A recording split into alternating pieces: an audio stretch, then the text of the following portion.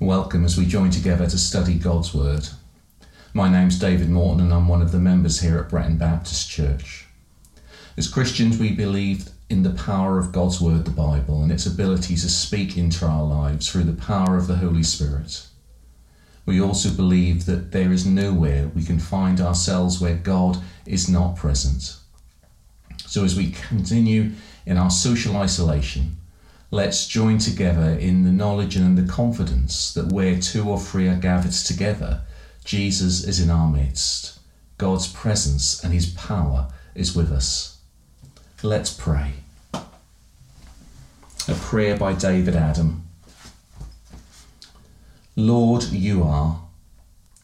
Lord, you are here in this very moment. Lord, you are around me and within me. You may be unseen, yet you are very near. You made me, love me, and are within me. You are my light, Lord, no matter how dark the day. You are the light, Lord, that cannot be overcome. You are the light of my life and the light in my life. Lord, abiding in me, you are my salvation. With you in me and I in you, I shall not perish, but have everlasting life. Lord, you are here in this very moment. Lord, you are. Amen. If you're joining us for the first time in this current season, we're allowing God to speak to us through Mark's Gospel.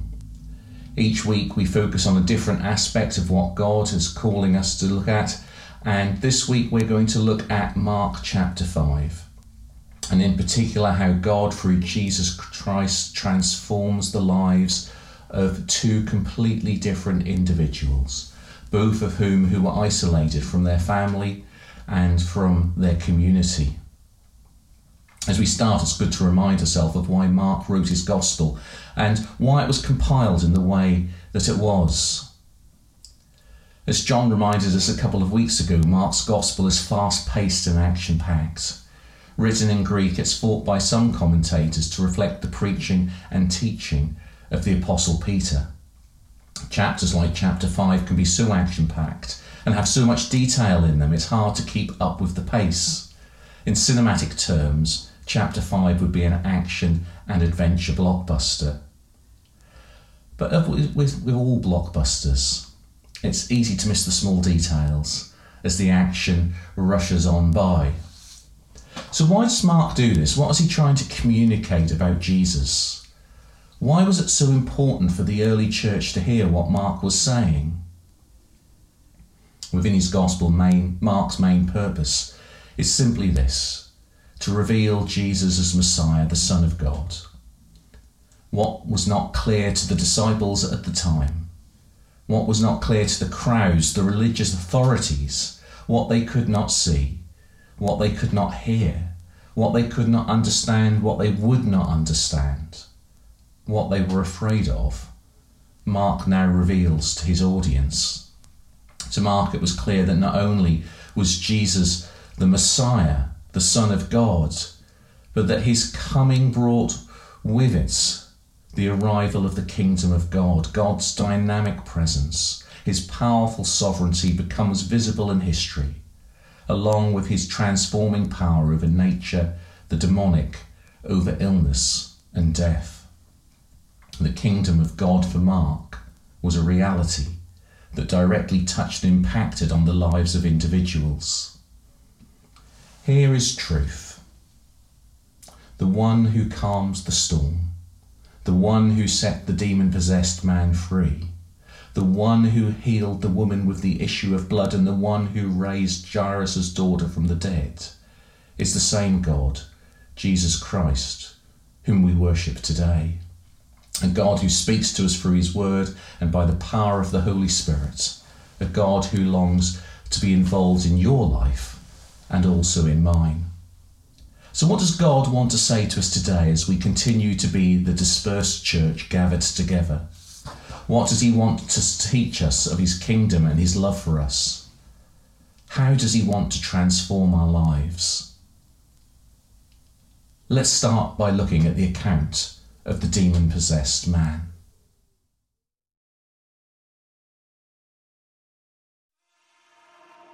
They went across the lake to the region of the Gerasenes. When Jesus got out of the boat, a man with an evil spirit came from the tombs to meet him. This man lived in the tombs, and no one could bind him anymore, not even with a chain. For he had often been chained hand and foot, but he tore the chains apart and broke the irons on his feet. No one was strong enough to subdue him.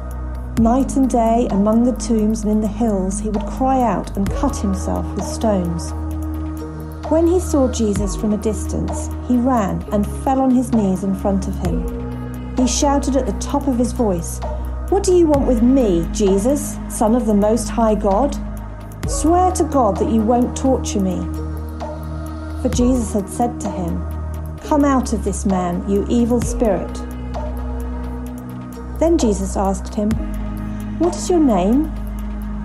"My name is Legion," he replied, "for we are many." And he begged Jesus again and again not to send them out of the area. A large herd of pigs was feeding on the nearby hillside. The demons begged Jesus, "Send us among the pigs. Allow us to go into them." He gave them permission, and the evil spirits came out and went into the pigs. The herd, about 2,000 in number, rushed down the steep bank into the lake and were drowned. Those tending the pigs ran off and reported this in the town and countryside, and the people went out to see what had happened.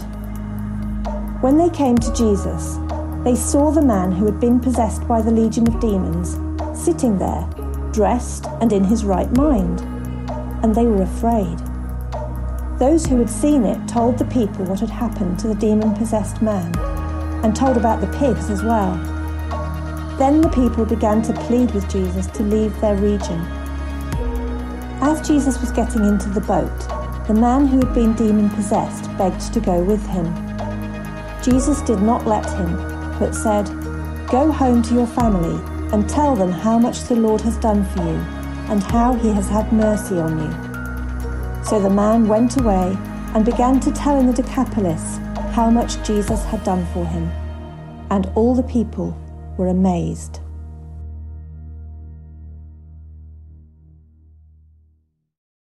The Decapolis was a Gentile area and Greek-speaking.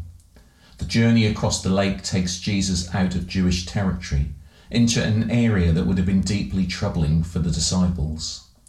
Contact with the dead was forbidden by religious law, and Jewish folklore spoke of demons and evil spirits flourishing in the dark places and amongst the tombs of the dead.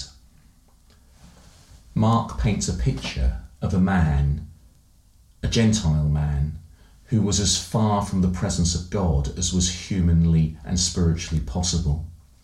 This was a man seemingly without hope. His family must have tried everything to protect him, both from himself and from others. They tried to bring him healing, wholeness and restoration, but the demons within him had driven them away. He had nowhere left to go, and so he went to a place where nobody willingly went, a place for the Jewish people that was utterly repellent. The man dwelled with the dead and the decaying. Tormented and distressed, he could no longer be touched, helped, healed, set free. Or could he? Then he encountered Jesus. Jesus commands the demons to leave him. They inhabit a herd of pigs, and moments later they crash down the hillside and into the lake. This leaves the man in his right mind, sitting at the feet of Jesus. But this is not the end of the story. There's always that temptation, isn't it, when you're watching an adventure blockbuster, to get the remote control and just to skim over from one action scene to another. But to do so misses one of the most important parts of Mark's Gospel. In verse 18 to 20 we read the following. As Jesus was getting into the boat, the man who had been demon-possessed begged to go with him. Jesus did not let him, but said, "Go home to your own people and tell them what the Lord has done for you and how much he has had mercy on you." So the man went away and began to tell the Decapolis how much Jesus had done for him. And the Bible says all of the people were amazed. Now the Greek here is important. The man transformed, renewed, restored wants to become a disciple. In fact, he wants to become the 13th disciple. Jesus declines. We don't know why. But unlike the other people he's healed and restored, he doesn't tell the man to be quiet. Instead, he sends him out to proclaim what the Lord has done for him. Jesus places a new calling on his life. "Go home to your own people and tell them how much the Lord has done for you," he says, "and how much he has had mercy on you." So the man went away and began to tell in the Decapolis how much Jesus had done for him. Now we see the same message revealed in 1 Peter as he speaks to the early church. "But you are a chosen people, a royal priesthood, a holy nation, God's special possession, that you may declare the praises of him who called you out of darkness into his wonderful light. Once you were not a people, but now you are the people of God. Once you had not received mercy, but now you have received mercy. You are a chosen people, that you may declare. You are a royal priesthood, that you may declare. You are a holy nation, that you may declare. You are God's special possession, that you may declare. Once you had not received mercy, but now you have received mercy." I do wonder whether Peter, as he preached this to the early church and as he transcribed it to the scribe who was writing his works down, whether he saw the image of the man sitting at the feet of Jesus, cleansed, healed. The man, newly transformed, declares to the Gentile people of the Decapolis what Jesus had done for him. And this proclamation had an effect, because in Mark chapter 7, verses 31 to 32, we read the following. "Then Jesus left the vicinity of Tyre and went through Sidon and into the Decapolis, down to the Sea of Galilee. And there some people brought to him a man who was deaf and could hardly talk, and they begged Jesus to place his hands on him. A man restored, renewed, with a new calling, proclaims Jesus, the Son of God, and creates within a Gentile community such a heart, such a desire to see the power of God at work, that they come begging to Jesus to heal the deaf man. Such was their expectation." What a calling for us as a church and for individuals, as individuals, that our proclamation of the gospel, both in word or in deed, would create such a desire amongst our non-believing family and friends and the local community that they long to see Jesus at work in their lives. Just imagine walking along the street and someone stopping you to ask for prayer. Imagine people knocking on the door of the church, such as their desire and their expectation to see God at work in their own life and the lives of their family. Wouldn't it be amazing? So we've looked at the man, now let's look at the woman. Now Jesus travels back across the lake from the Decapolis and to the Jewish town of Capernaum.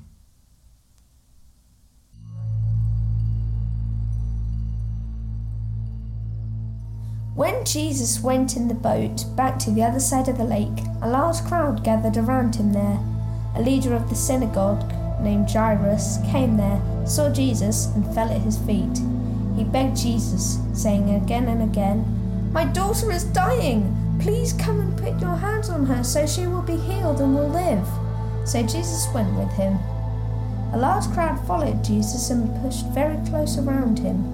Among them was a woman who had been bleeding for 12 years. She had suffered very much from many doctors and spent all the money she had, but instead of improving, she was getting worse. When the woman heard about Jesus, she came up behind him in the crowd and touched his coat. she thought, if I can just touch his clothes, I will be healed. Instantly, her bleeding stopped, and she felt in her body that she was healed from her disease. At once, Jesus felt power go out from him. So he turned around in the crowd and asked, "Who touched my clothes?"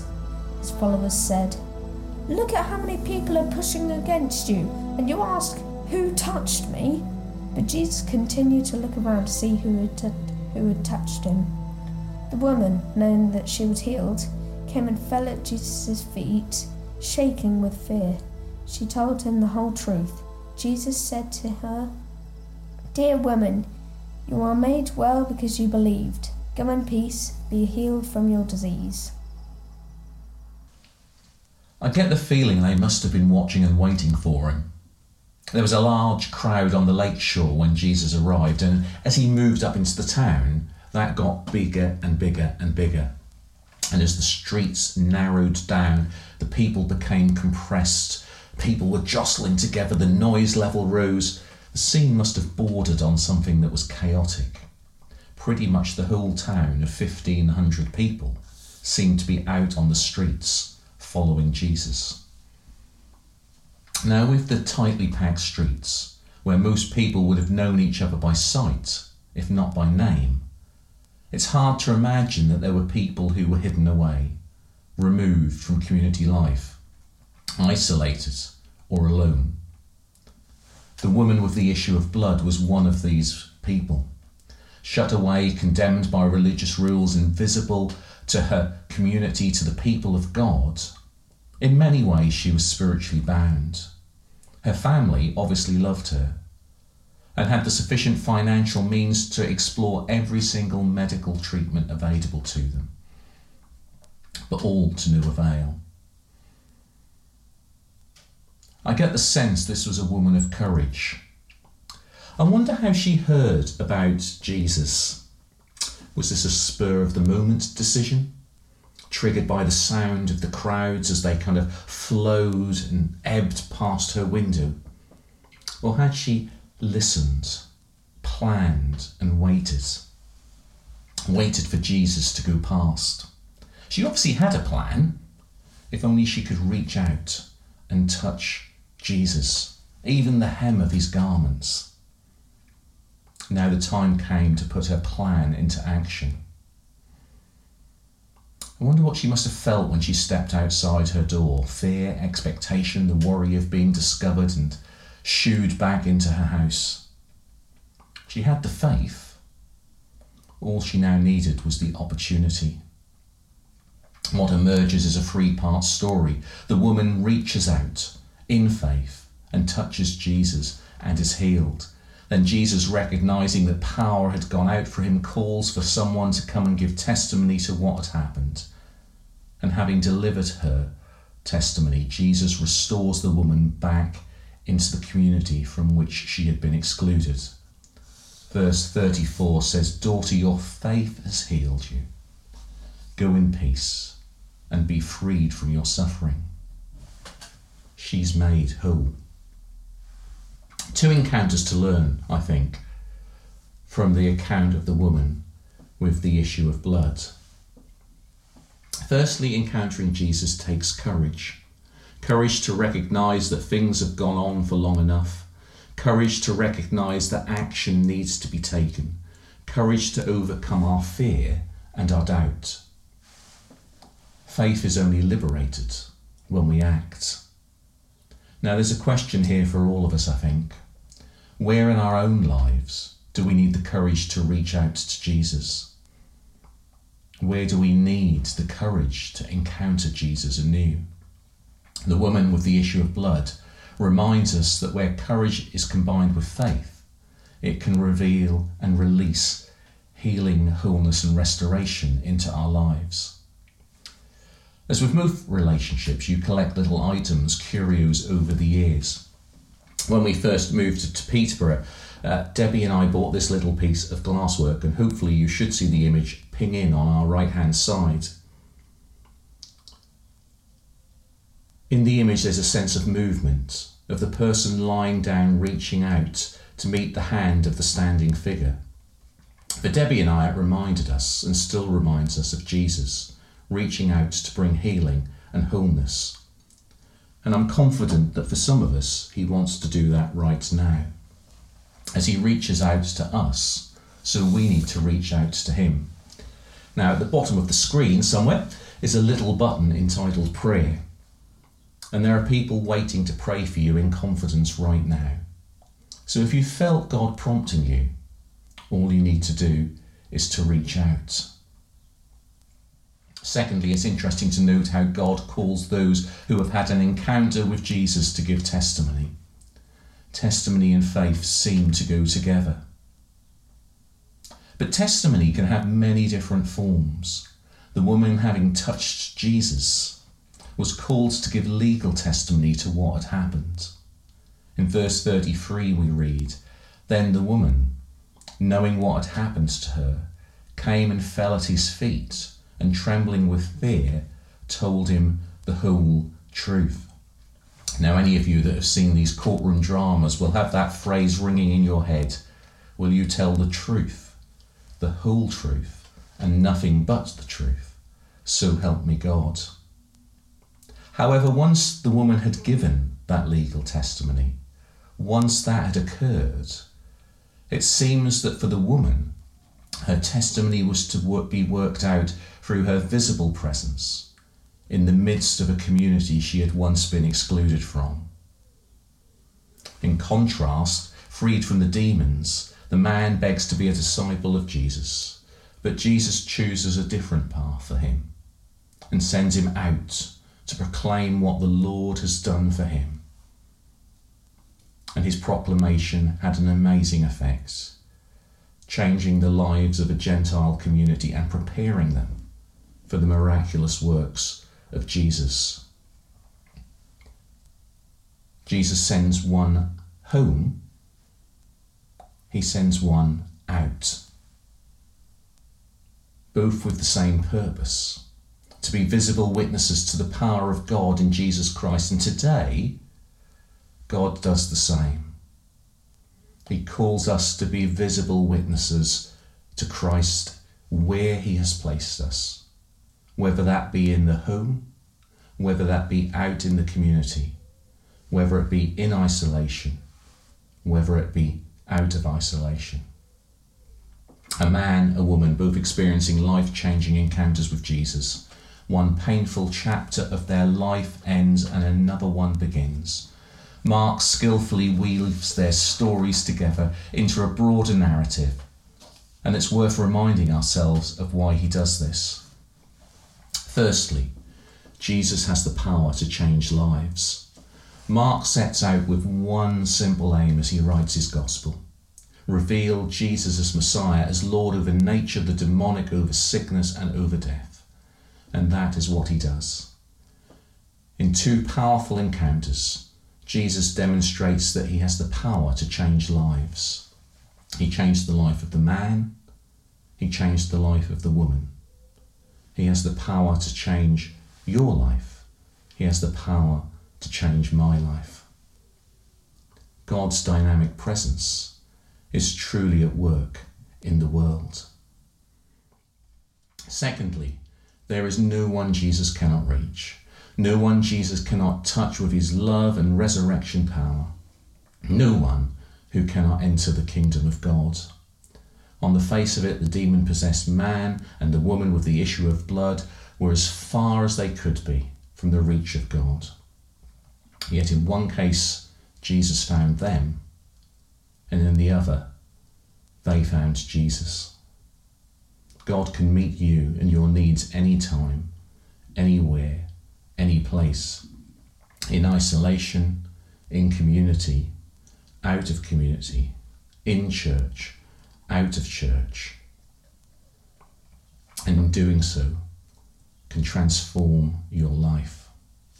And finally, Roger Wagner is a poet and artist who creates collections and compilations of poetry and artwork. When I was last in London, which seems now a very long time ago, I bought a copy of one of his latest works, The Nearer You Stand. It is, as Rowan Williams describes, a book of transfigurations. It's a book that charts the revelation and transformation that can occur when you meet Jesus. In his poem, The Road to Emmaus, Wagner writes this: